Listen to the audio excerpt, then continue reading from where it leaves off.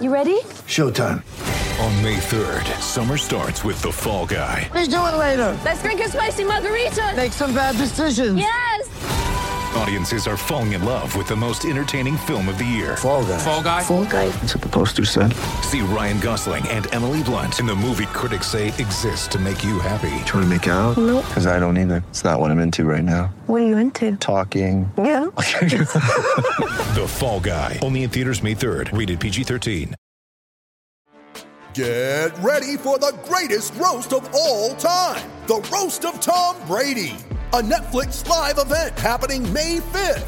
Hosted by Kevin Hart. The 7-time world champion gets his cleats held to the fire by famous friends and frenemies on an unforgettable night where everything is fair game. Tune in on May 5th at 5 p.m. Pacific time for the Roast of Tom Brady. Live only on Netflix.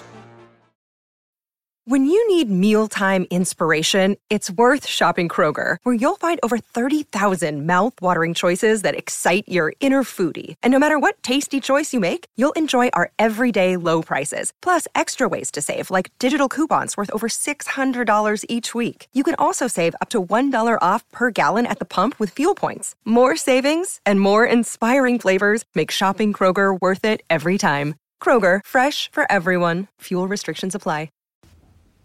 Hi, Peter and I recorded an extra episode this week.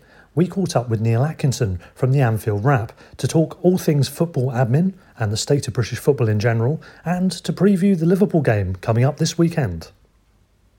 Who's joined us? It's Neil Atkinson. Hello, sir. How are you? Very well indeed. Looking forward to this one. Looking forward to the game tomorrow too. Yeah, it should be a cracker. Let's hope it is. I think we'll be looking for different results, but nonetheless.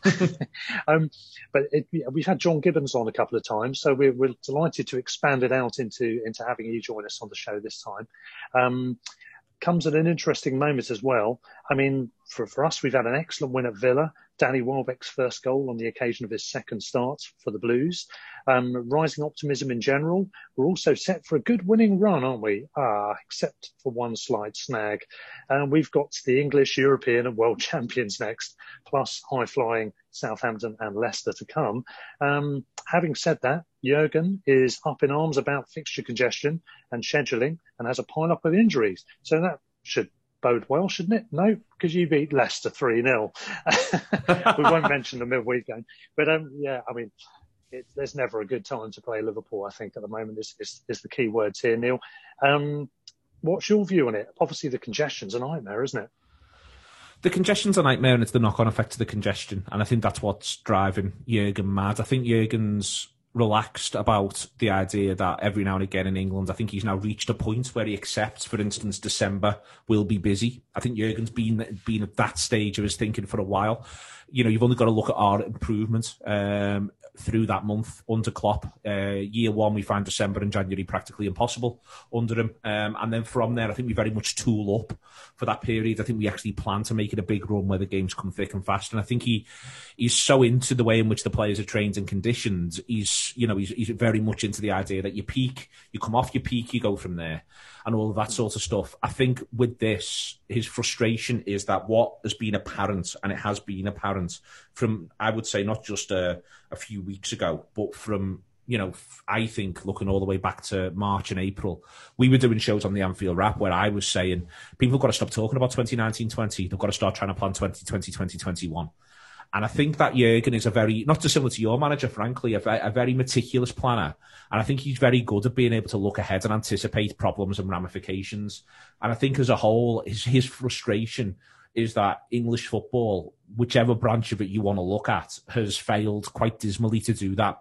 And I think that that's what's driving him mad. I don't think it's just the idea of, there's a few games. What would Jurgen be thinking if there was a ton of postponements or anything like that, and it was the weather and it was short notice, as used to happens less often these days, that I think he'd be much more relaxed about it. I think he's a man who's very reasonable and logical, and I think sometimes the outside world, you all just see the hugs and the emotion, whereas he's got us where he's got us with meticulous planning, with unbelievable attention to detail. And I think what's driven him mad is he's looking at a football framework around him that just doesn't have or hasn't shown the same attention to detail, and doesn't look capable of it, and doesn't look capable of projecting into the future. Yeah, I mean, it's very exceptional circumstances, isn't it? And we've all got to wade through it. But I do think, when you're doing as well as Liverpool are in terms of involvement in competitions, it's always going to be very difficult. And yeah, I think things could have been organised better. I mean, my personal view, I think really if they'd have delayed the Euros, for example, that would have greatly helped everything. There's no particular need to have the tournament. About the Nations League, surely that just doesn't take priority at the moment. Yeah. I think across the board there's loads of ifs. The point is, I think one of Jurgen's things will be that nobody's given. So the internationals, and I understand that the FAs, not just, and we always see things through quite an English lens, but for instance, Slovakian football, and I've just picked Slovakia at random, but Slovakian football will be in part supported by their football association through the COVID period, and that football association will be short of money, and it'll need to honour its contractual and televisual obligations to get money in. Yeah. So I both respect that, and I'm sure that Jurgen does as well. But what you've seen is a situation where, so international football for this season's not given any ground. You mentioned the Euros as well, and there's the other tournaments, and there's the international things. Then within there, you've also had, the EFL and the EFL Cup had to happen, so we found a way to make that work. We're still going to do the FA Cup this season. I understand exactly why, but that's not given any ground either. And then we keep moving right the way through, and the Premier League obviously hasn't given any ground, and the Champions League hasn't given any ground. So what we've actually decided to do is put that burden solely on the footballers. And then the next phase of where I think Klopp is irritated in an English-specific sense is he feels as though television should be able to cooperate with one another. And I don't think that's complex, and I think that could have been anticipated again months ago, that something like this had happened. And then within there again, and I know that Brighton and Graham Potter voted for it on 2 occasions, there's the 5-sub question, where he feels as though, well, that could have been an area where we can at least find some degree of compromise. And I think within all of this, I think that's the frustration, really. And as I say, I don't think, and I wouldn't want... nor is this to say that I do think Klopp is right, but Klopp isn't inherently right because he's Jurgen Klopp. I think that Klopp is correct on this matter because you're getting to see before your very eyes, games are played with much less intensity. Brighton are less intense when I've seen them this year than they were last year, but they're still one of the most intense sides in the division because one of the things you're seeing is that you just can't run as hard. And on every metric, there's opposition passings up, passes per defensive actions up right the way across the league because managers are having to look after their players. And then, you got a game which we played in against Manchester City, which was a genuinely excellent game of football for an hour before both sets of players. It was almost like an extra time in a Legends game. It became walking football before your very eyes. And on top of that, there is the lack of the pre-season. And I do think that as I say, I think that what frustrates him is just being able to project. And I'm comfortable saying this on a Brighton podcast because firstly, I think that the people who operate Brighton at a boardroom level have shown an ability to communicate and to project into the future. And I think that the man who looks after the day-to-day football operations of Brighton is clearly a meticulous planner and a really thoughtful person. Whereas I think elsewhere, there's a lot of English football on any given issue, which is unable to literally look beyond the end of the week. Yeah, I wonder if sorry, Peter, go on. Almost the Champions League are more to blame for what you guys are going through currently than the Premier League in a way. Because while you could argue that 12:30 is a bad time, when you're playing one Wednesday and the next Tuesday, you could argue there is no good time to play. I don't know why for one season they didn't just have every team, one group playing always on Tuesday and one group playing always on Wednesday. I know normally they want to switch it, but this is surely exceptional circumstances. Completely agree, and I couldn't agree more with that. I think that's a really good point, and I think it's a really good idea. And again, that could have been approached similarly within that. The reason why, by the way, is because in some other countries, the television rights are split across 2 different stations across the different nights. But nonetheless, you'd have thought people could have at least got their heads together and said, for 1 year for the group stage, can we do this? Similarly, with the TV thing, the fact is, I'm still not entirely sure. I know it will be in part because of the Far East market, but I'm still not entirely sure why we are so desperate to cling on to 12:30 Saturday. For me, there's a really neat, clear solution around the idea that you have 2 non-European sides that play each other, play Friday night. So you get 2 games in there across the 4 teams, the same on Monday. And then you have 3 games Saturday and 3 games Sunday, and you actually turn those games into a televisual event. If I'm BT, if I could have my first game kick off at 4, my second game kick off at 6:30, and my third game kick off at 9. Well, I feel like that's better, surely, than 12:30. And then if I'm Sky, the same thing, but maybe it's 2, 4:30 and 7 for the Sky games, and give them full heft and make it feel like cup final day. And there's, for me, again, English football views all possible change as inherently negative. And I sort of understand why, because so many changes have actually been detrimental to our experience of the game. But this was something which, you know, if you'd got the three of us in a room in April and said, imagine what you think 2020, 2021 is going to look like with a curtailed season and a no pre-season and a crushed start, well, we'd have said, okay, well, you need to make some changes then. And we could have come up with that. And I think what is frustrating is there's a lot of people who are meant to be custodians of the game and are meant to be custodians of footballers and who are meant to be able to look into the future, who've just sort of willfully refused to do so, in part because of short-term advantage, but in part because they just find it all too hard. And in the Premier League, not necessarily in the EFL, but in the Premier League, those people I've just described are all pulling down six-figure and at times seven-figure salaries and have shown themselves unable to, as I say, do the bare basics of their job, which is to ensure footballers are fit to play. Yeah, there's definitely a lot of things that could have been done a lot better, that's for sure. But going back to the substitute thing, actually, just one point on that. As you said, Liverpool were joined in with Brighton in wanting to have 5 subs. The notion behind it, I think, was that apart from anything else, we had a decent squad in depth. So although our team wasn't the best in the world, we had that strength and depth at that level into the substitutes bench. But the interesting thing for me is that actually that works in a different way. That what should work for the teams that voted against it, because if you've got a smaller squad, all the more reason you want to rotate what you have got to avoid this fatigue that we've just described earlier on. Yeah, I mean, I couldn't agree more. And you're beginning to see even now, because of the curtailed pre-season, all injuries are up for all clubs. And when most clubs in the country start playing the more intense schedule come December and January, which the Champions League clubs have been going through, I think you will see a bit of a change in tone on that as people have to live that reality. And I do in part agree with you. I think the idea of, I think one of the fears, and we saw it at Anfield, Chelsea came to Anfield second to last game, and on the hour, Lampard changed his whole front three. And he brought on more pace. And we were 4-1 up, I think, at the time, and he got it back to 4-3, and they had us on the run, to be honest with you. And I can understand why, if you're, for instance, Sean Dyche, you're thinking, well, I don't want that to happen to me on 60 minutes. I can understand that in a practical sense. But there's a part of me which says, yeah, but this is one season. And it's also the product. It's the players who are on the pitch. It's the players that people around the world want to watch. And surely we want to protect them. And that is also, as you say, it's for all clubs. It's for Callum Wilson, who's got a life history of muscle injuries.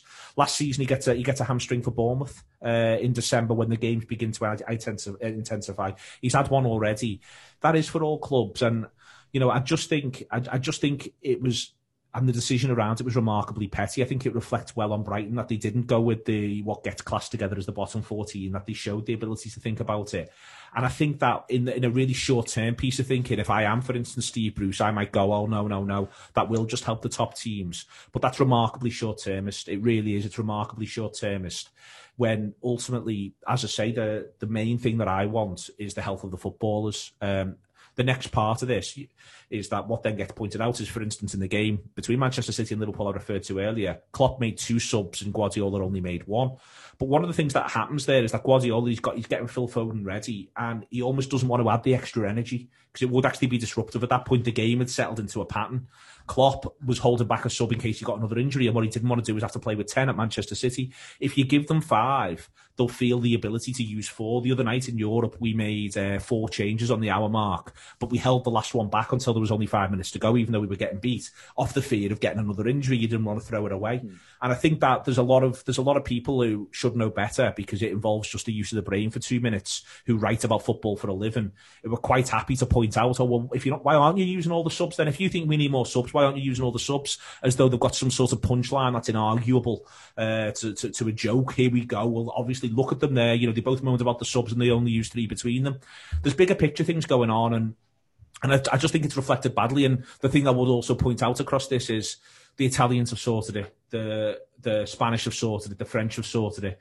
The EFL has now sorted it and gone to 5 subs. The Scottish Premier League went to 5 subs, and that's a league that people in England and journalists in England look down their nose at, and they were prepared to protect the players. And the way that local journalists sort of, I want to say local, they write for national papers, but they cover specific patches. The way they will rally around the decisions made by their club as inalienably good and always cast anything any top six club wants to do as obviously bad and obviously detrimental to the spirit of football is ridiculous. Mike Ashley is no custodian of English football, and nothing in any of his behaviour has ever suggested he is. So he's not on this matter either. You may or may not agree with him, but he is not on this matter. He has no moral authority, and I think that of, the Premier League clubs as a group, and I mean the 20, not 14 and 6 or anything like that, I don't think there's any amongst them who have any moral authority greater or lesser than the other, and any moral authority greater or lesser than anyone else in football. And yet we've done a lot of this recently where we've decided that there's actually a great deal of morality in football. There's a lot of moral high ground, and there's a lot of people clambering onto that moral high ground and holding it for dear life. Yeah, you mentioned. I agree about the 5 subs. I mean, I think it would help Brighton, and also, I mean, I think that Brighton thing's probably a lot of it self-interest as well, but it does seem for the good, and it seems crazy that the lower leagues have it. And, the Championship, League 1, League 2 have 9 subs, even though they've notionally got a lot smaller squads than the Premier League. And the next part of this as well, Peter, is that we'll be talking about, I think, genuinely, unless it changes, I think I would be surprised if an English representative makes the last 4 of the Champions League, which you can say, well, that's just big club business, but it reflects the coefficient, which is the number of European places that we get. And in general, listen, I don't want Manchester United to win as much as a tombola, and that's my God-given right as a Liverpool supporter. But in general, I think that there is something, if we want to sell the Premier League, and I do literally mean sell, I mean commercially, and we're talking here about club owners who've made this decision, as branded as the best and most competitive league in the world, then part of that means they do need to be represented at the business end of European competition.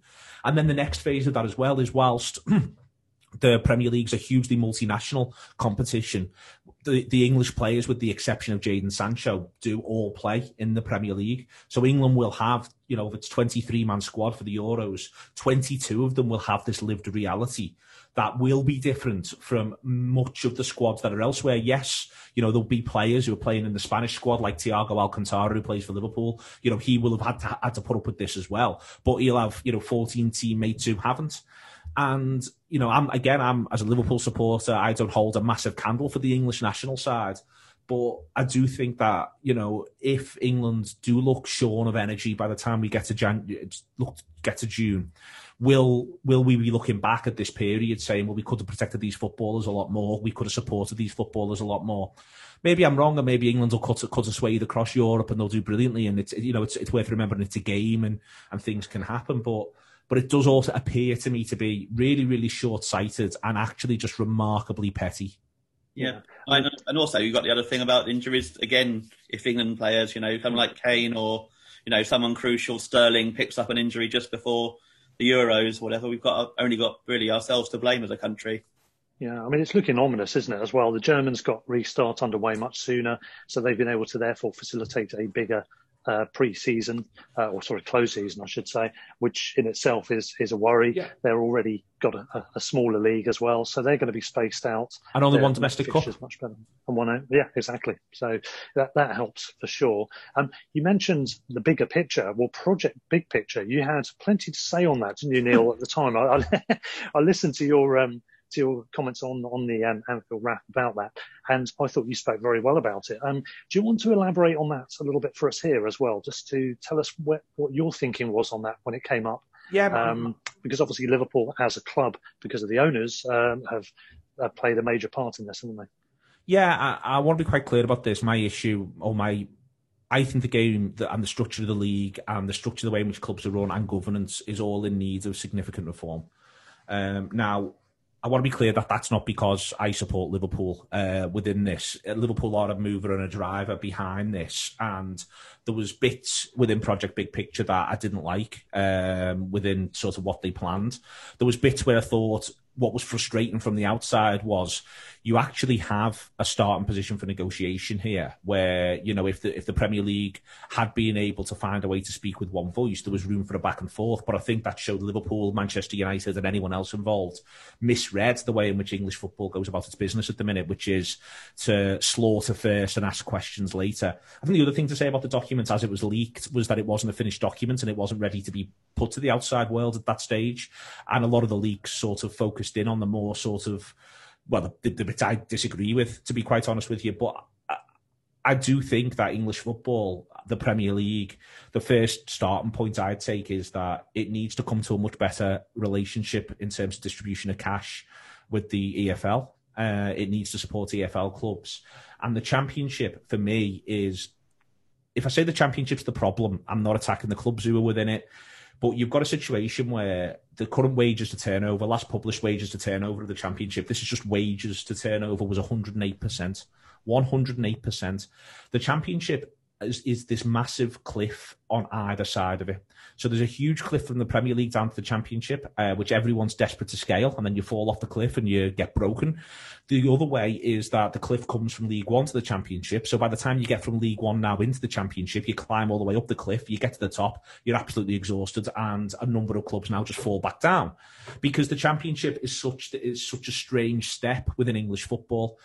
A massive issue with that is the parachute payments, and it was one of the things that Project Big Picture did want to get rid of. And the parachute payments are now almost entirely without any meaningful merit for English football. They skew everything. They ruin the way in which they hurt clubs to such an extent.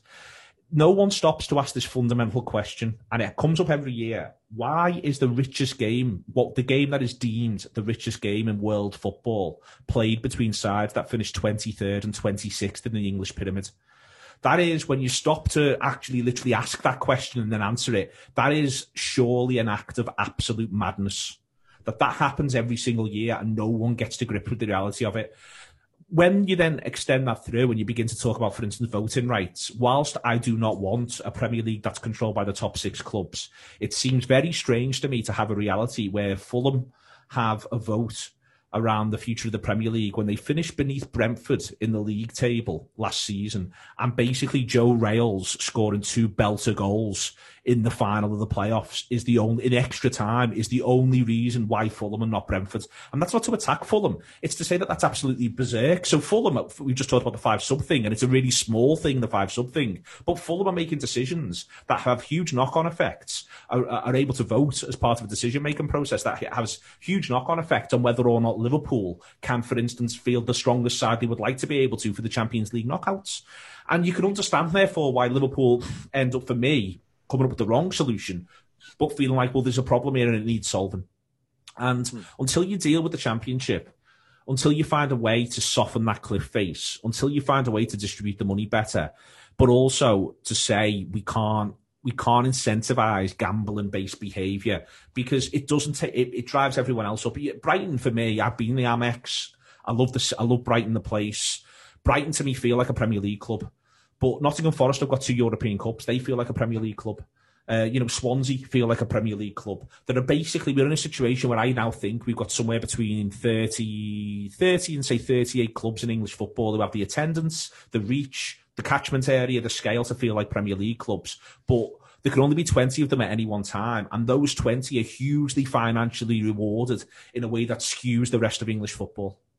Given what you just said, very difficult to compete with the teams, having obviously been in the Championship itself but not been in the Premier League, to compete with the teams on massive parachute payments. And I agree with you. I don't think they should exist. I think it's the sign of the failure of the league to distribute money that they're needed, and they probably aren't even needed now. They're just spent on more players and on more wages. They're not used to kind of support them in their current situation.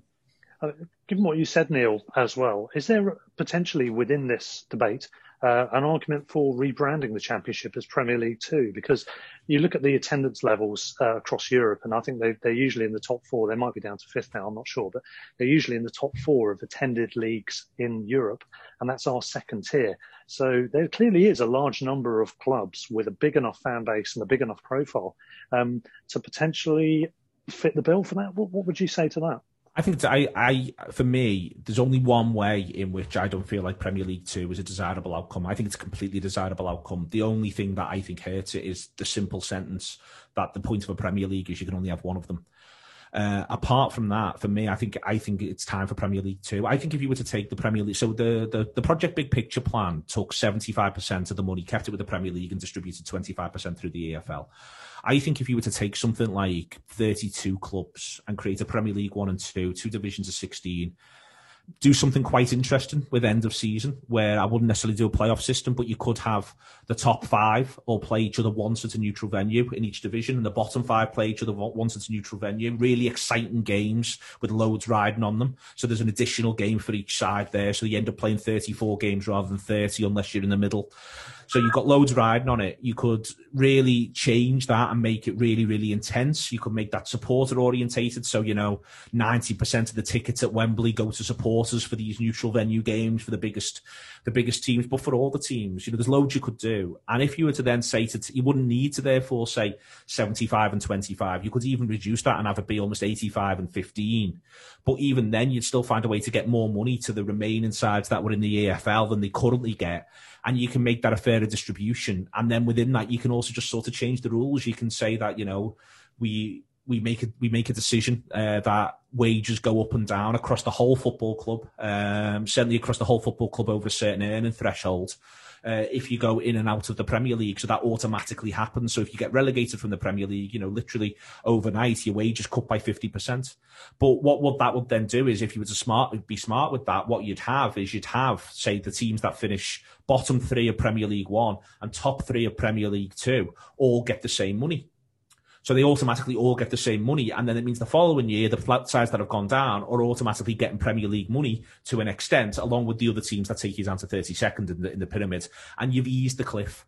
And for me, easing the cliff, sanding that cliff, making that much more mild, much more of a slope rather than a cliff edge is the thing you need to do. And then what that does, it firstly means that there's more money that can go to the EFL teams that remain, but it allows them to work out the sort of EFL club they want to be. Because let's be honest about this, there's a lot of EFL clubs that I think just they predominantly, yes, do they want to win? Of course they want to win, but they also just want to be community vehicles. And I shouldn't minimise that by saying just. To be a community vehicle is a phenomenal thing for a football club, and we've got so many football clubs, and we've seen it through this crisis, who are at the hub of a community, while simultaneously their future's threatened. So it's absolutely fine for a club the size of Accrington, to use them as an example, to be happy being Accrington, and to be a community vehicle, and to be something the community can be proud of, whether it wins, loses or draws. And I think at the minute, EFL clubs, all of them, especially those, at different phases of the pyramid, so many of them are just in fights for survival. They're unable to take those other roles on. And the other thing I do, and I don't think it's immodest, and I am quite passionate about it, I've been really lucky with the Anfield Wrap. I've gone around the world and I've watched Liverpool play pre-season tournaments, and genuinely, it's easy to call them money spinners, but there are people who love Premier League football and Premier League football clubs all over the world. And one of the things I take from it is that they would quite like competitive games to watch. So you could have a Premier League tournament that you could play abroad every few years. I wouldn't do it every year. But the other thing I'd like, that allows, by the way, people like me, you, to go to those places and watch our team play overseas, because ultimately I'm really lucky. I support Liverpool, and most seasons Liverpool play European football. That's not the case for Brighton. The idea of being able to watch your football club overseas is something I think should be available to every supporter in the country. So I'd look at doing a Premier League tournament every 4 years that you could have elsewhere. I'd have, if you were to do Premier League 1 and 2, I'd have the EFL Cup has a European place, but it's only available for clubs to be entered within Premier League 2 down. So if you win that, you get a European place. The FA Cup gets you a European place. But the other thing I'd do, and it's such an easy thing, I'd take the Premier League under-23s and under-21s out of the EFL trophy. And the European competition, UEFA, they're starting something called the Europa Conference. And I'd have the winner of the EFL trophy every year play in the Europa Conference. And the reason why is because there's no logical, simply where you are born. If you are a football supporter in this country, if you support Doncaster, you should be able to start a season, I think, being able to dream of European football next season. And if you did that, something like that, with something like an EFL trophy, that the 60 teams who were left in the EFL were able to compete for, they'd have that on the horizon. Because all we want is something to hope for. And there's loads that you could do. And my biggest criticism, genuinely, with Project Big Picture was that it wasn't big picture enough. And I do wish, I think there was stuff in the presentation, and obviously it was a leaked document, but I genuinely think we can look at so many aspects of the game and in really quite simple ways find ways to ensure the future of all football clubs, ensure that all football clubs can be the type of football club they want to be and have the freedom to do that if they execute it well, and then give every football supporter in the country the idea of something to dream for, that this time next year we could be in Europe. And I think all of that's so achievable. But what we can't do is decide that we ultimately will have it be defined by 20 Premier League clubs. We will not we will limit our thinking behind whatever makes tomorrow be as much like yesterday as possible. The game's different now. Last little thing, I've just talked for ages. We're approaching 30 years since the Premier League. It's worth pointing out that 30 years prior to 1992, Bill Shankly still hadn't won the First Division with Liverpool. But that's the scope of 30 years in football. And, the Premier League was a massive change, and it's around the same time as the Champions League, and it's a massive change. But football had changed massively in the 30 years prior to that. And at the minute in the Premier League, I am of the view that the vast majority of clubs have spent too long solely wanting tomorrow to be like today, and just wanting that gravy train to continue for them forever.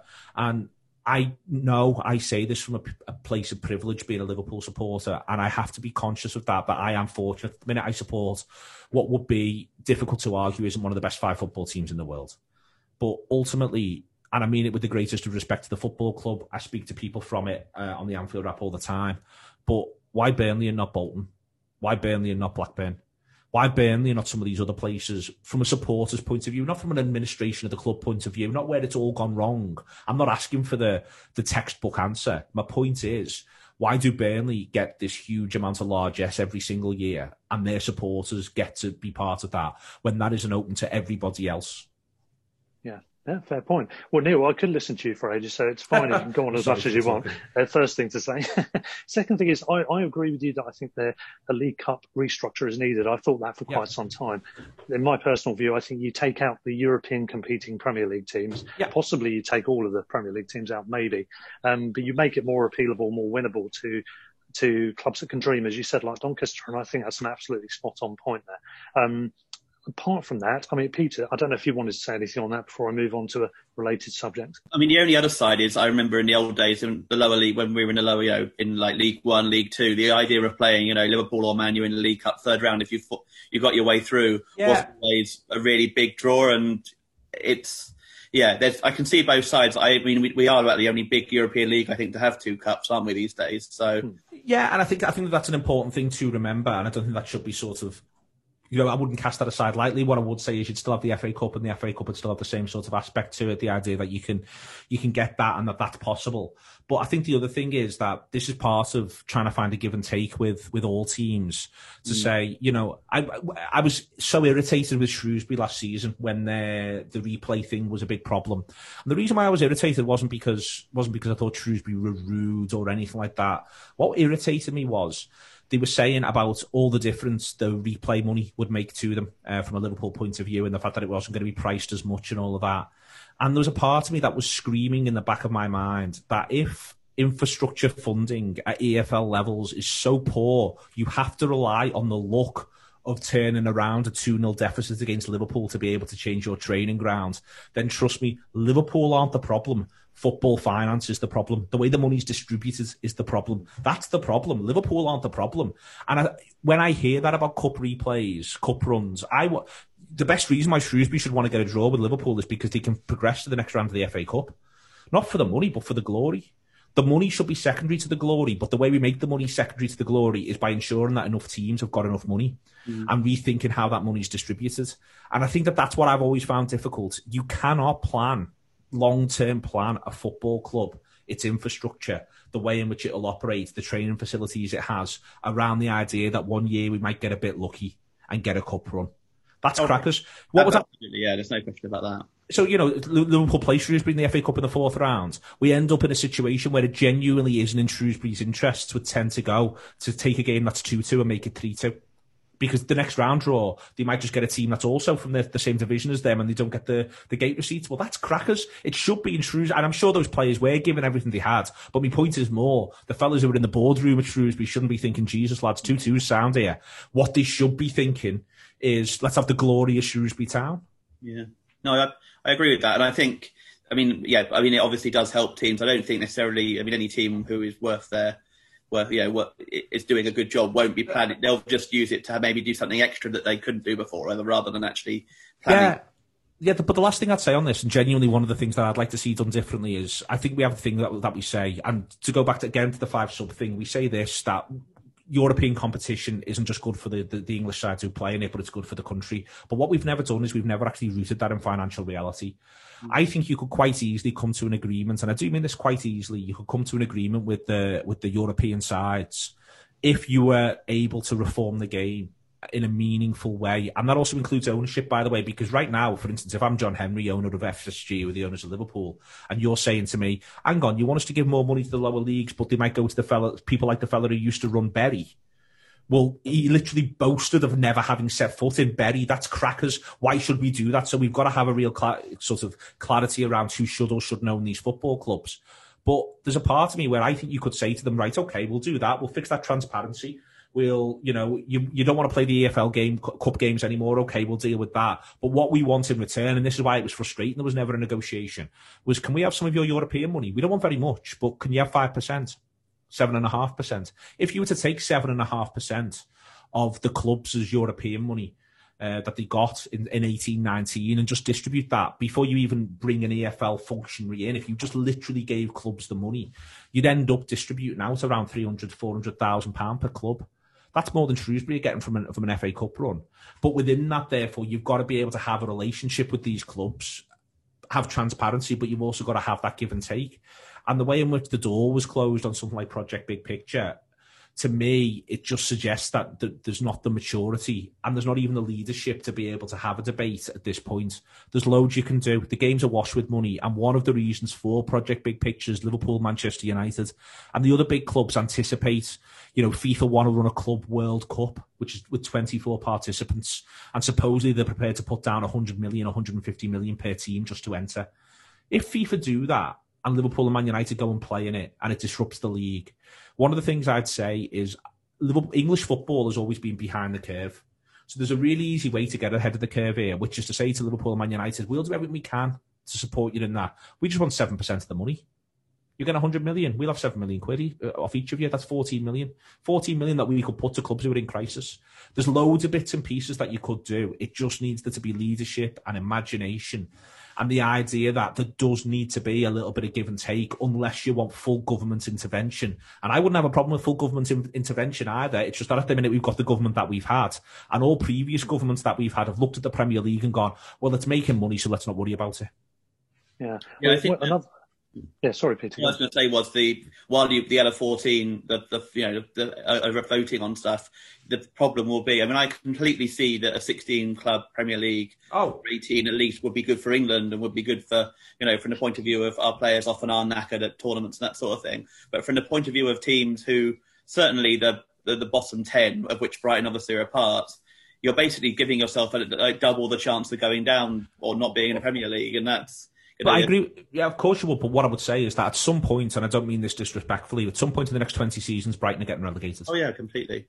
And at some point it will just happen. An injury crisis. You appoint the wrong manager, then you make it worse. You sack that one, you get the next fella, and he's the wrong manager. You've recruited badly for one summer, and then you'll go down. There'll be the parachute payments, but if you don't bounce straight back up, that money begins to dry up. Oh yeah, and suddenly you're back in crisis. Earlier about the looking at the bigger picture rather than the the short term thing. But I don't think a lot of Premier League clubs do that. To be honest, no, they don't, and that's the problem. And that's the sort of for me, that's why I would look at the Premier League too, and I'd look to smooth the curve. But yes, the problem you'd have is that from a voting point of view, everybody just sort of thinks, well, it won't be us. Yeah, and you get the big six, and you might get like Everton, who currently probably would think they're not going to go down, and one or two others. But I would have thought generally any team could go down, and so yes, logically that would say, well, maybe we're going to make it better when we do. But the logic is we could be one of those extra four who go, and then. Yeah, and I completely agree, and that's why I think you need to make sure that firstly that the money would be present to a degree. I think there would obviously be, the money's got to get shared between 32 clubs, and you've got to work that out a little bit differently. The other part of that, though, is making clear that it will be central to the product. And that's why I think, again, giving clubs the opportunity in a structured Premier League way to, for instance, do stuff like worldwide tours, worldwide competition, I think that'd be important as well.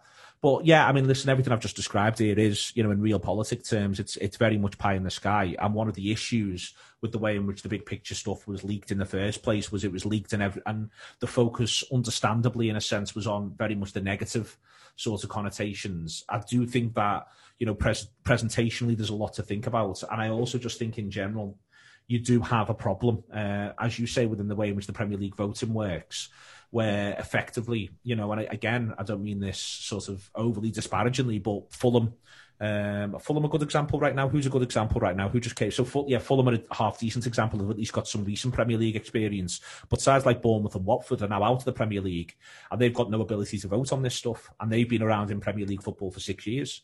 7 years in some instances. So you end up in this situation, you know, the point where Brighton go down, you could have been a really valuable, useful side within the Premier League who've been a really good test like you are at the moment for good sides. You could have played 15 years of Premier League football, and then suddenly you've got absolutely no say on how the dominant league in the country works and how it distributes its money. And you're a bit like, well, that's not great if you just contributed to the thing for 15 years, and some sides could just come up who've never played Premier League football before, never got near playing Premier League football, and suddenly now they've got that vote. And that's why, as I say, the governance stuff, I understand that no one wants Liverpool and Manchester United's boardrooms to control the way English football operates. I completely understand that, and I understand how you end up at that point logically. And that's where maybe we do need to look for outside agencies to come in for something that's almost acts like Ofcom, but for football.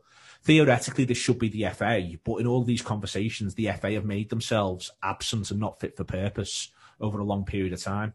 And I think that, you know, that's something worth looking at. It's driven me mad listening to Gary Neville talk about the importance of an independent governance body that sits over football. There's this thing in the back of my head every time he does it going, isn't that the FA, Gary? Isn't that the Football Association? And yet he's doing it, and he always refers to him. I've got friends at the FA. And I'm like, well, you could do with ringing them up and asking them to do the job. But they've not been doing the job for so long that all of this stuff, which has needed an active hand and some leadership, has disappeared. And, you know, the thing that ends up happening to Clark is fascinating. All these meetings that he said he had no knowledge of, and then it transpires he was present for. But within them, from the what gets reported back, it's not as though he was some sort of, you know, bold sword-wielding guardian for the League Two clubs. You know, it's the whole thing it is a shame, and so much of this is back to, it does just need someone, not just someone, but a number of people who can be genuinely forward-thinking, who can be accountable, who want to change the game for the good of the game, and who can make that sell. And I think one of the things that also happens with the big picture stuff is that there's a complete vacuum, and that cell is therefore filled by people who want to be negative about any form of reform, because John Henry will not speak on the record. The Glazers won't speak on the record. You're left with Rick Parry talking from the AFL point of view, doing his best and trying to put over, listen, I've got these clubs and they're in crisis. But the whole conversation gets dominated by the idea that we cannot have any form of change. And if we do not have any form of change, the current measures to bail clubs out in the Championship, League One and League Two will just keep the wolf from the door for 3 years. And then in 3 years' time, we'll have another crisis in football finance. But what will happen is everyone will go, hang on, didn't we solve that 3 years ago?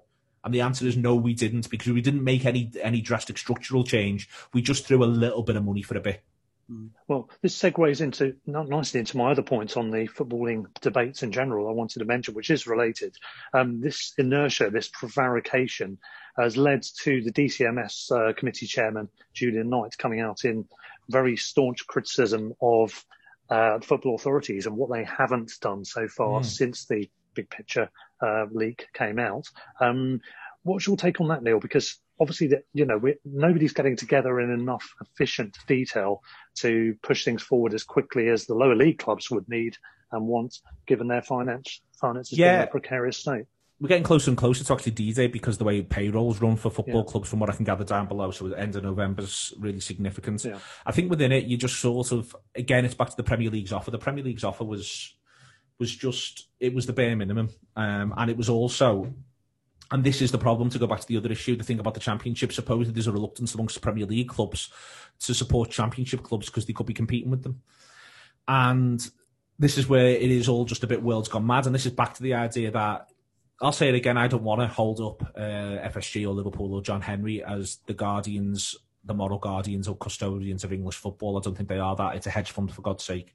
But this is where I will not, and it sits so uneasily with me to see sides that finish routinely between 7th and 20th held up as the moral guardians or custodians of English football. They're just not. They're acting in the interest of their own football club, and that's fine. But when they're spoken of as though there is something sort of heroic about what they're doing, there is a problem.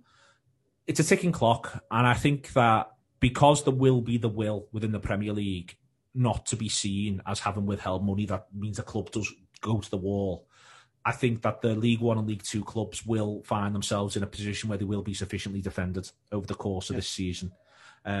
Beyond that, I think it'll get trickier and trickier, because I think that unless there is something that's bringing about change, there will be a reluctance from the Premier League to continually be the go-to. And over again, I think the cost that the Premier League as a unit, as a corporate unit of 20 clubs, let me be really clear, I'm not just attacking the bottom 14, the cost, the bloodletting the Premier League of 20 will want to extract from the lower league clubs will increasingly become more significant. So stuff around academisation, stuff around young players, that'll become more and more of an issue. I don't think it necessarily needs government intervention, and I wouldn't want intervention from this particular government on the question either. I don't think they've shown themselves as fit for purpose or having an understanding around sport in general and football in particular. And so that would concern me. But I do think in general that if the Premier League cannot be compelled to think, that cannot bring itself to its senses to think bigger, it may just need to be compelled at some sort of stage by the government. There's the Conservative Party's manifesto, they were pushing for a fan-led review of football.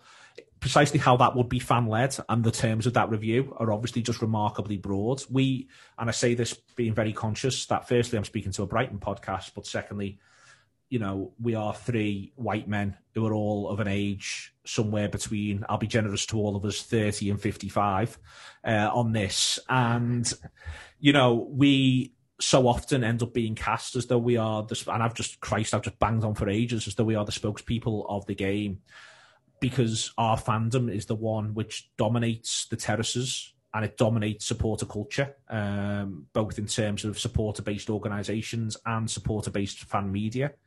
We have to acknowledge that. And so therefore, when you say fan-led, one of my immediate concerns is if it's just loads of people who are like me, they're not all the fans. They are the vast majority of season ticket holders at Liverpool.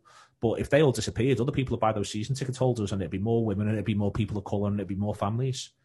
So, if that space was freed up, see the average age of Premier League supporters just rises every single year in terms of season ticket holders. And one of the reasons why is no one wants to give the season tickets up. You've got it, you're going to hold on to it. Access is a problem and a question. So I'm suspicious of language like fan-led. I can't think of what the better language is, but my concern with fan-led is genuinely the same faces who have the same views. I'll go back to your rivals, Crystal Palace, and I'm not just picking on them because I'm on your show. They had something around safe standing, and I'm in favour of safe standing. I'm in favour of looking at lots of aspects of the English game and reassessing them. But they had something on safe standing that was very aggressive towards Tracy Crouch. Now, I hold no candle for Tracy Crouch. He's a Conservative member of the cabinet / front bench. And Tracy was trying to work through the safe standing review, and there was something, and it was just derogatory towards Tracy Crouch.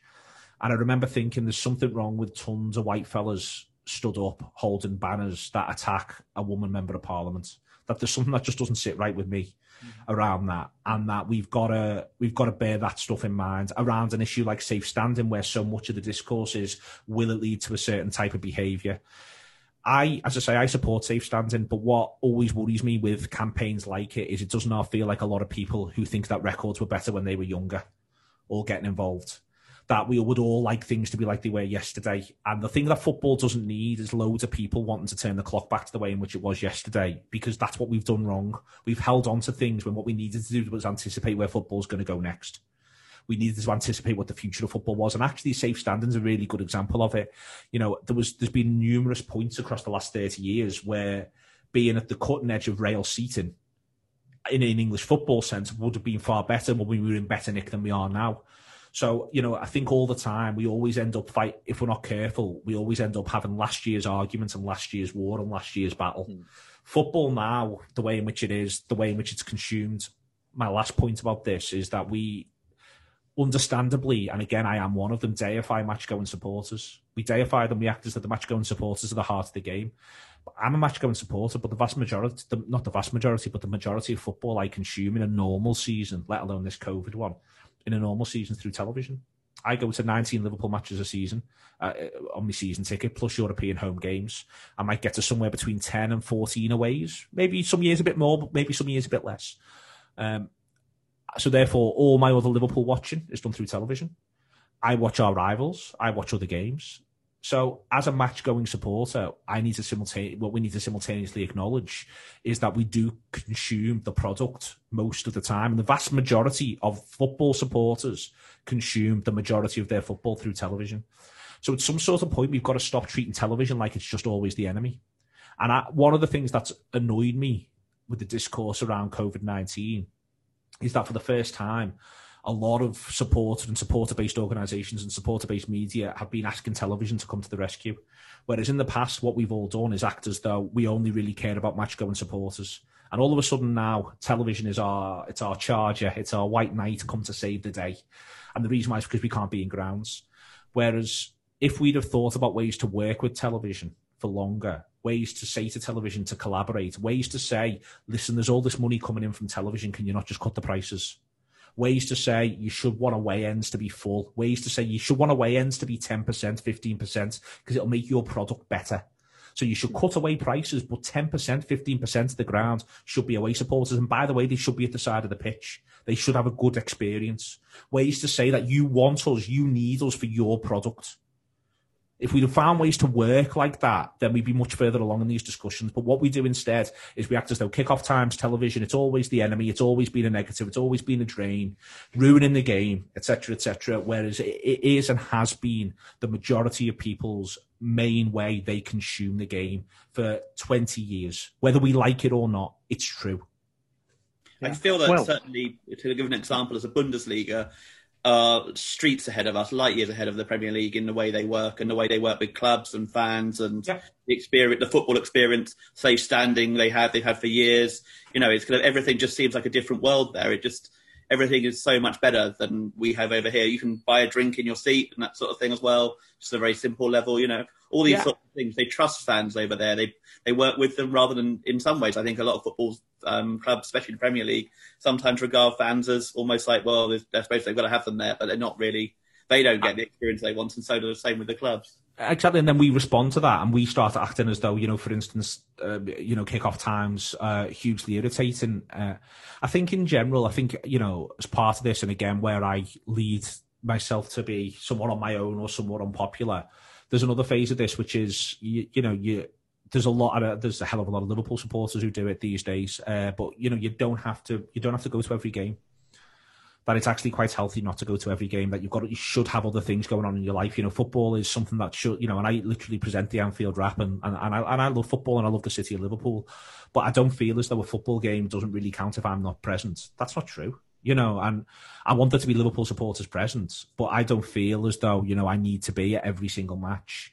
And if games occur at times that are inconvenient to me, well, there's a lot of people, you know, the way working patterns are now for so many of us, there's a lot of, you know, we've got a song at Anfield every other Saturday. It's my half day off and it's off to the match I go. And the reason why that song's sung and the reason why football matches kick off at 3 p.m. is because historically people work Saturday mornings. So every other Saturday was my half day off and off to the match I go. And that's not the case now. People work all sorts of different patterns. And what we always end up doing is, again, because we don't like any form of change, we act as though if a football match doesn't happen at Saturday at 3 o'clock, it's not an authentic football match. But it might just be more convenient for some people's working patterns that they kick off at 5:30 on a Saturday, or Friday night at 8 p.m. might just simply be better. Friday night 8 p.m. is actually truer to the sentiment of the idea that people worked half days Saturday and then went to the match than Saturday 3 p.m. now is. You know, all of this stuff we should be able to have frank and open debates, but what we've managed to turn a lot of the campaigning issues around football into is basically an argument for traditionalism, an argument for retroism, an argument that yesterday was better than today, whereas it just isn't in terms of the football that we watch, in terms of our match day experiences. I'm gutted not to be at Brighton this weekend. We do a live show with the Brighton Supporters Club, Brighton Cop, and we get on really well there. And then we go out in Brighton afterwards. And if this game was the way where it's been timed for 12:30 Saturday, you know, frankly, Jurgen can sod off. I'll go out down to Brighton Friday night. We'll do a live show. We'll have a big night out in Brighton, up early, in the ground, at the Amex, stood around in the concourses afterwards, able to walk to the Brighton Supporters End, meet you guys for a beer, have a chat, do that. Come out then. The only issue is the Amex is a bit out of town, but we'll solve that. Don't worry at all. We'll just hang on, let the traffic die down. Back in Brighton, big afternoon out into the clubs on the night out on the Saturday night, get up Sunday, go home. That's living. Football is better now than it ever has been. You know, if you take the COVID stuff out, it's better now than it ever has been. And what we do is so much of our discourse around it, the way in which we look at the game, is we act as though, no, it was better in the 80s. It'd be better if I was to come to Brighton, have to get the train, get legged across Brighton to get in the ground, get a police escort, come back out, and need to, you know, and then I'd tell stories of it when we got back to Liverpool about, you know, I'd just rather have a lovely weekend in Brighton, to be honest. And that isn't, you know, whilst there is a thing, you know, in Liverpool terms, I'm quite middle class. Everyone hears Liverpool accent and presumes you're not. Liverpool terms, I'm quite middle class, but that's not wanting to have a nice time is not a middle class pursuit. You know, I'm getting me burger from Burger Brothers. It's Boss. It's the best burger in the country. That's what I'm doing. That's what I'm about. And I'm having this fantastic time in Brighton, and I can't, you know, and I'm missing out on that this weekend, and I understand why, and I'm fine with that. But that's a much better time. And what we can't keep doing is just continually saying the past was better. We can't, because it wasn't. We're watching better players. At the minute right now, you've got Adam Lallana and Danny Welbeck playing for you. You've got Neil Maupay, he's a lovely footballer. You know, Tariq Lamptey's come and he's changed the way your whole side plays. I'm able to go through this Brighton side, and they're a pleasure to watch. They're very good between both penalty areas, and hopefully they'll continue on Saturday morning to not be as good as they should be in both penalty areas.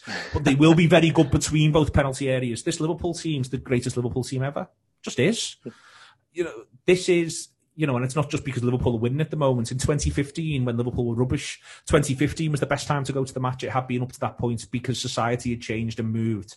And so much of our discourse around football says we wish that hadn't happened. We wish it was the way in which it used to be. We wish that the toilet facilities were dreadful. We wish there weren't women in the ground. I want there to be women in the ground. I want the toilet facilities to be good. And then I want to go out on Saturday night and dance with said women. And maybe, you know, if with a friendly breeze, kiss one of them.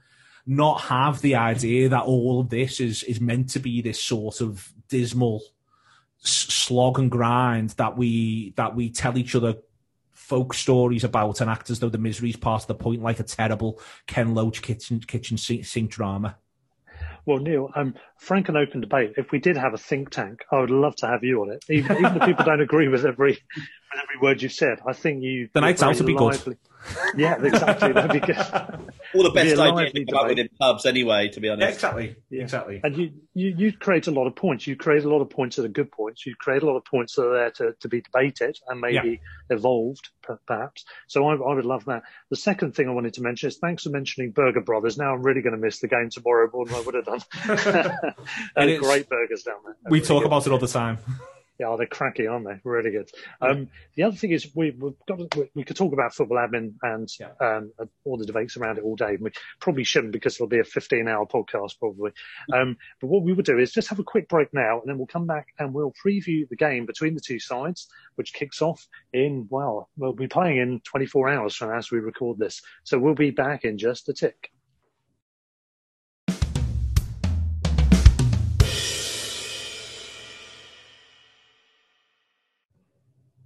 Welcome back to part two, where we're now going to preview the big game, the Albion against Liverpool, kicking off at lunchtime tomorrow. That's Saturday. Neil, you've the midweek have rather inevitably, given your position in the Champions League table and given the schedule of games, had a weakened team out. You had the two Williams guys in, didn't you, in defence? Yeah. Obviously, that's partly due to a lot of injuries as well. Matip, I think it was one of something like his fifth start in about 30, 40 games or something, wasn't it? Yeah. And your summer signing, Tsimakis, playing at left back. Milner, Curtis Jones and Wijnaldum in midfield, and Salah, Origi and Mane up front, with the other obvious exclusions being left out or put on the bench.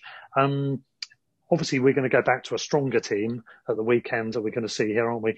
I remember listening to your podcast before the Leicester match, and you were listing Virgil van Dijk out for the season with a knee, Gomez the same, Trent, Alexander-Arnold, December with a calf injury, I think you were saying. And then obviously we had Salah was out with COVID at the time. You had Henderson with a minor injury. You had Fabinho with a hammy.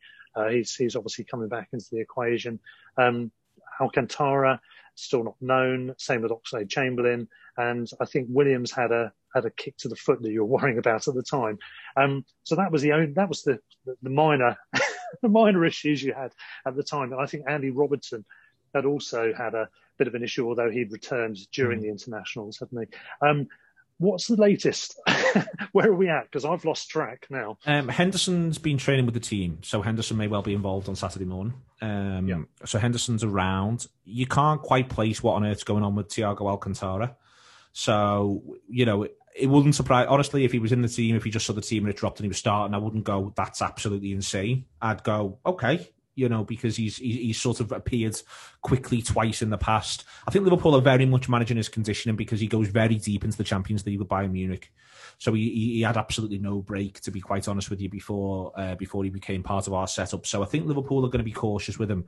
And it wouldn't surprise me if Liverpool have got the idea that maybe by the time we get to, let's say around December the 12th, we actually want to be picking from 20. So we're not going to rush back those who are on the periphery at the minute. Chamberlain's meant to be close, but I don't think he'll make this one.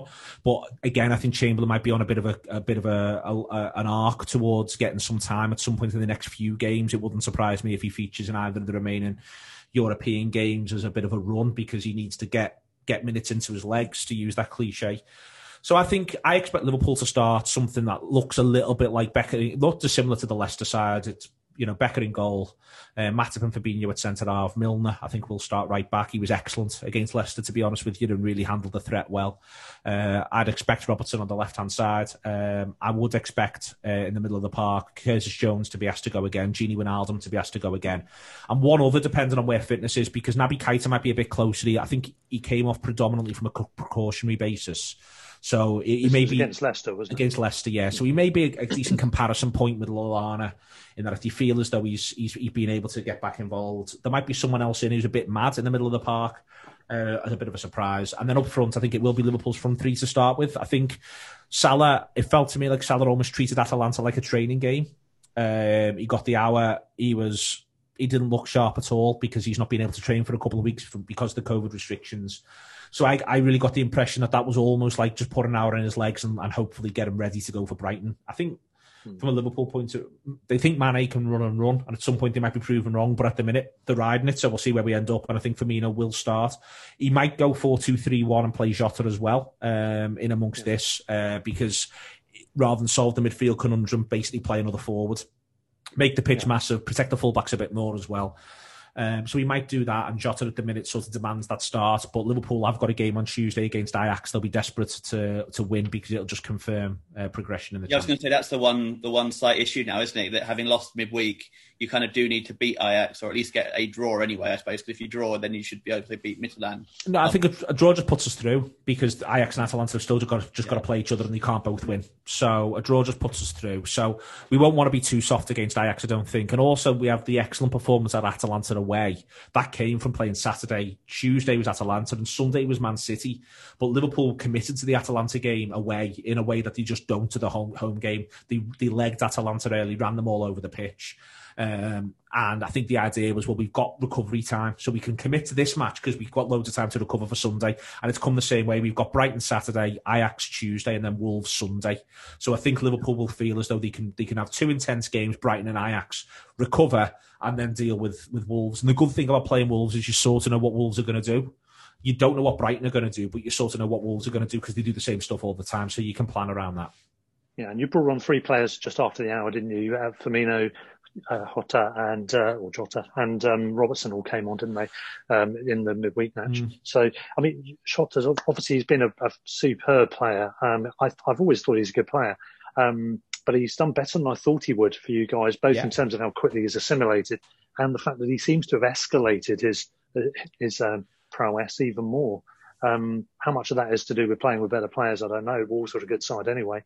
But how have you found him? He's been pretty good, hasn't he? Yeah, he's been tremendous. It's interesting. I think it's in part playing with better players. I think it's also the way Liverpool play sort of suits him. And there might have been aspects, certainly last season of Wolves' play, that suited him a little bit less. I think Wolves dialed down the intensity. Not least because they had European commitments and they had that unbelievably long season through the Europa League. And I think Wolves they got themselves, like they bought Neto, Traore came alive. If they wanted to play 3-5-2, then they were picking between Traore and Jota, and he didn't quite get a run of games. But I think in general, he's 23, and sometimes, players are sort of a bit ready to kick on at 23. You get the best of footballers, I think, as they mature. So I think Liverpool have timed the signing really well. It's worth saying, and I don't say this, I'm not trying to disparage Liverpool in any way. We paid 45 million for him. You know, people are sort of talking like it's a massive surprise or like he's belying some sort of price tag. He's about our 4th highest ever signing, maybe 5th. You know, so Liverpool, I think the thing that will surprise them internally, it wouldn't, you know, I think as well, is just how much he's done so soon. I think that Liverpool buy him for 5 years. They bought him for the long haul. They thought he'll be able to compete with the front three this year and maybe take a place at some point in the next couple of years, because a lot of those footballers are 28, 29 now, and Liverpool might either look to move one of them on or they'll drop down the pecking order. I think what he's done is he's very much demanded the attention now, and he just looks really, really strong in front of goal. And I think that's the key thing to me. He looks, I was thinking this season, well, you'd be made up to get 15 goals from him, whereas right now he's on a trajectory for 25. That won't always be the case. You know, it wouldn't surprise me if, you know, you get me back on at some point in January and February and we're saying, well, the goals have dried up a bit. You know, that wouldn't surprise me at this point. But while he's on that wave, I think Liverpool will ride it with him and hope that he continues to produce like that. And it's what happened with Mane. It's what happened with Salah. It's worth pointing that out. You know, they started scoring and they just haven't really stopped, to be honest with you. So I think that Liverpool will feel as though they'll keep putting the opportunities in front of them and hopefully he'll keep gobbling them up. Yeah. Well, our head-to-head record against you, looking back, is 4 wins, which is quite good, actually, considering 8 draws and 19 defeats. The first win was 14th of Jan 61, League Division 2, would you believe? 3-1 win, after you'd won 2-0 at our place. Second win was the 6th of March 1982, which is quite an impressive year to get a result against you. That was 1-0 at Anfield. Third win, 20th of Feb 83. FA Cup 5th round, 2-1 win, which I think is our finest result against you by far, because there's a cup run where we got to the final. Yeah. It was the 5th round. You were virtually unstoppable as a side back then. So to win on your patch was an incredible result. And then 29th of Jan 84, the following year, in the FA Cup at the Goldstone, a 2-0 win. Biggest defeats, 5-0 back in 58 in Division 2. And the other FA Cup match that we don't like to mention, we did score more goals than you in that game, though. Unfortunately, 3 of them were at the wrong end, in a 6-1 thrashing. Dunks was particularly good. I thought the way he juggled it into the net was highly impressive. I'm sure you'll agree, Neil. Goal. You might as well do it in style, mightn't you? know? Yeah, exactly, yeah. As far as this game goes, this particular one, with the Lamptey incident that we had for the Villa game, you would have seen that he got sent off for 2 yellows. The first one was debatable, but agreeable in one sense. The second one was ridiculous. It was so soon after and so tame and so unintentional that it really didn't warrant a second yellow.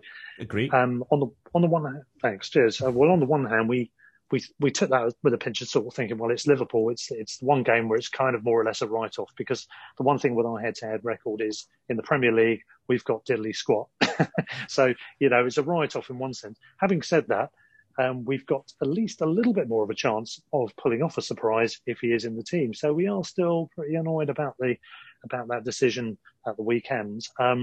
Because for me, one area we may have been able to get at you is obviously with your advancing fullbacks potential with Lamptey's sheer pace to actually. And he got up the goal for that in that situation last year, didn't he? For Trossard, to get us back in the game.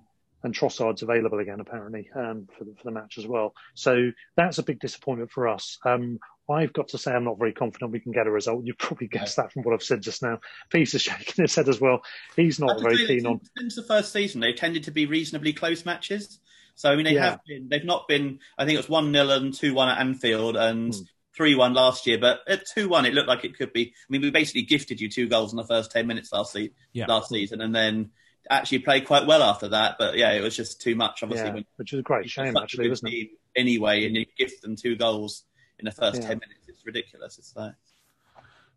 I'm of the view I think it's going to be a really difficult game for Liverpool, to be honest. I think that, you know, there's both underlying numbers to suggest that this is the case, but also I just think that Brighton are a good side. I think you've been unfortunate so far this season. I was really pleased to see you get something against Aston Villa, not least because I think that the team and club deserved to at least have a second win on the board by this stage of the season. It would be scandalous to me for Newcastle United to go through a season serenely in mid-table, and a side that plays the football that Brighton plays to be sucked into a relegation battle would just be utterly ridiculous. So I was pleased to see you get the result against Villa for that reason. And the other reason why was because I never like facing a side where I think before a ball's been kicked, they're due a bit of luck. So, the bit of luck comes at the end of that match last week, hopefully, and then from there you can go back to your unlucky selves, hopefully from a Liverpool point of view. But I think it'll be really hard, and I think it'll be really hard for Liverpool to assert themselves, because I think Brighton moved the ball, frankly, excellently. I think between both penalty areas, Brighton for me are a top 10 side. I think they've been unfortunate at the heart of the defence this season, and they've been unfortunate with a couple of the goals that have gone in the end. Reece James has won when you just turn the game around against Chelsea. He's a really, really good example of, of just being that. It's obviously really good from James, but he's just whacked it from distance and it's gone in the back of the net. And yeah, that happens in football, but the timing of it was just cruel. I think that Brighton at that point felt like they were the side in the ascendancy. And, I don't think Liverpool will get one of them, because you only suffer one of them so many times in a season. But for me, I think Liverpool are going to be made to absolutely work for it over 90 minutes if they do get the 3 points. And I think that the game will never be dead. I think that you pointed that out about the close games.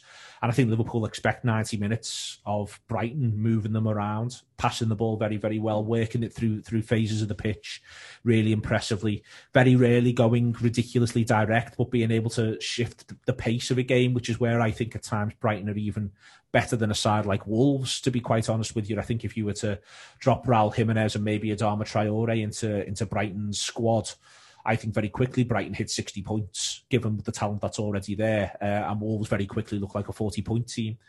So it's always going to be that, and I think Welbeck will make a difference to this side as well. So I'm not taking it lightly.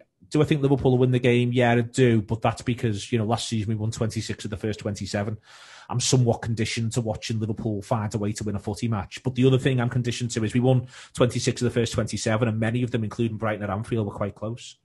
So I think it will be a close, hard-fought game. It wouldn't surprise me if it's a game where we mentioned before about Jota, and listen, the manager may well start him, and he may well be right to start him, but I wonder if the Liverpool manager might quite like to have a sub. He might quite like to have someone on 60 where he can turn to, look at his bench and say, right, you're going to change this for me. And it wouldn't surprise me if the game is level or very close with half an hour left and Liverpool maybe just finds a way last 25, 30 minutes to turn it in their favour against, as I say, I think it'll be a really solid, strong Brighton performance with a manager who's clearly a clever man who will have identified a couple of areas he feels he can work Liverpool. Well, when we're getting together for our Zoom terrace, me and a few of the lads watching the game, I can see myself cracking a beer open at about the hour mark in anticipation of it being a comfort drink. As Jota comes on, they go, oh no, here we go, just when we were doing well. But no, having Welbeck in there has been good because it's created some extra competition for places. It has given us more of a focal point up front, which I think could help us. It has been the missing ingredient. Obviously, it's subject to him staying fit and everything else. And maybe forming a partnership with Maupay if we're playing a 3-5-2 where we've got 2 guys up front. That's where we could potentially have a better benefit going forward for the rest of the season. And Andone, who's a head case, and we thought was dead and buried after some stuff he said in the foreign press while he was on loan, is now potentially back in the fold, apparently, going into the new year. Yeah, there's a somewhat pretentious phrase used to describe centre-forwards at times, and it tends to only be used to describe absolutely brilliant ones with great records, which is a 9.5. People like to use the phrase 9.5, and I quite like it as a phrase. I sort of understand what it means, but we very rarely apply it to footballers who, for instance, aren't Roberto Baggio. Whereas I think there's something about Maupay and Welbeck where they are actually both 9.5s. Neither of them are ever quite going to be 25 a season scorers, but they're both more than capable of bringing one another into the game. And I think they could dovetail quite nicely over the course of a season.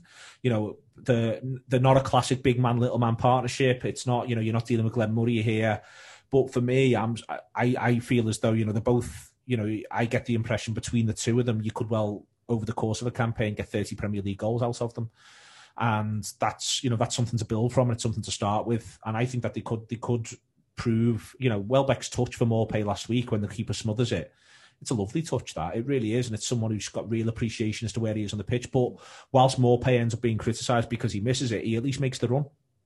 And, I think that's worth pointing out as well. So he understands where Welbeck is. And, this isn't to sort of act as though they're going to be absolutely brilliant or that they're going to be prolific or anything like that, but they're both more than capable for me of being 1 in 3. And if you've got 2 centre forwards and they're both 1 in 3, then that gets you to 2 in 3. And if you've got 2 in 3, then before you know where you are, you're just looking for someone else. Let's say Lallana chipping in with somewhere between 7 and 11.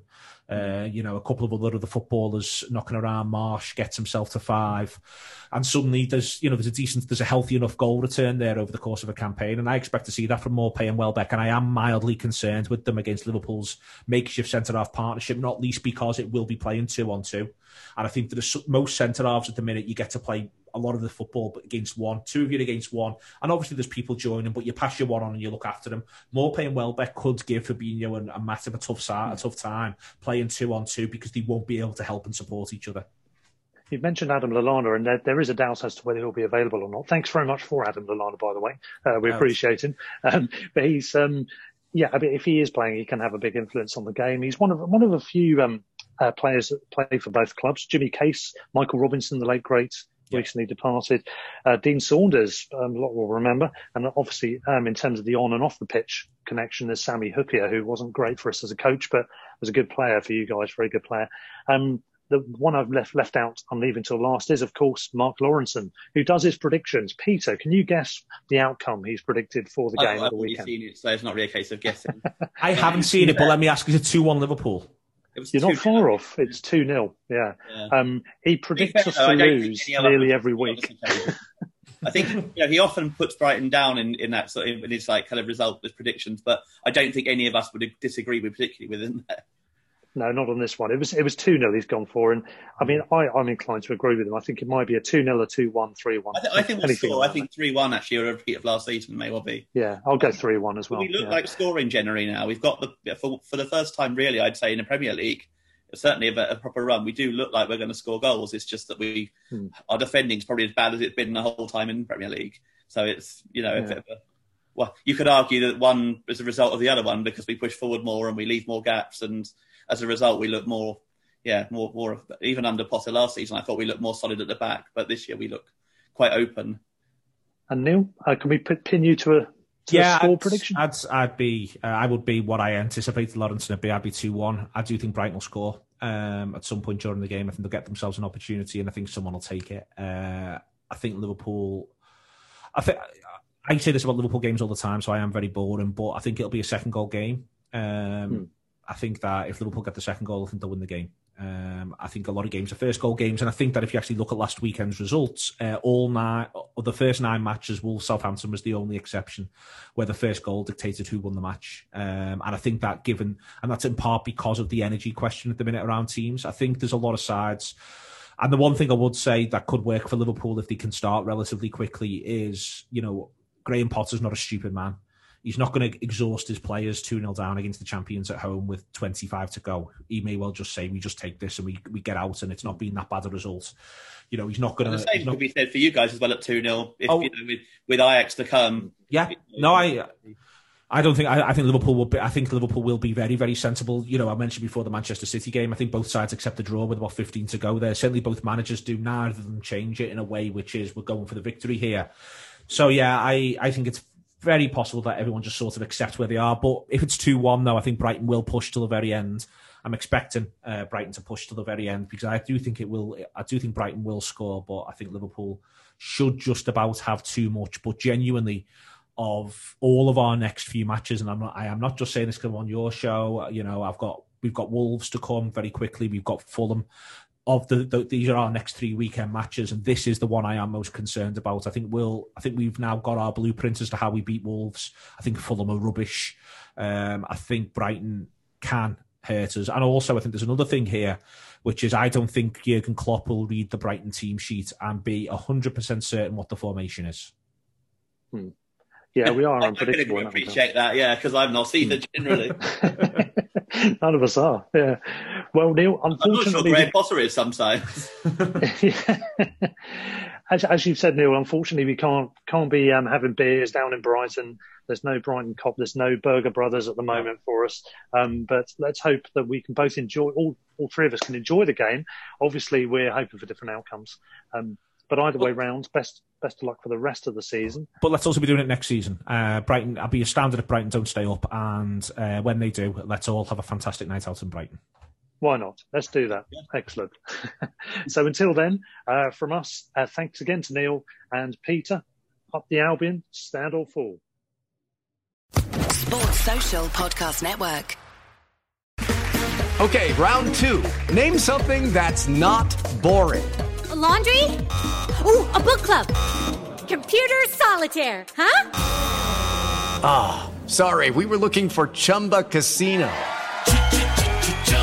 That's right, ChumbaCasino.com has over 100 casino-style games. Join today and play for free for your chance to redeem some serious prizes. ChumbaCasino.com. No purchase necessary. Void where prohibited by law. 18+. Terms and conditions apply. See website for details.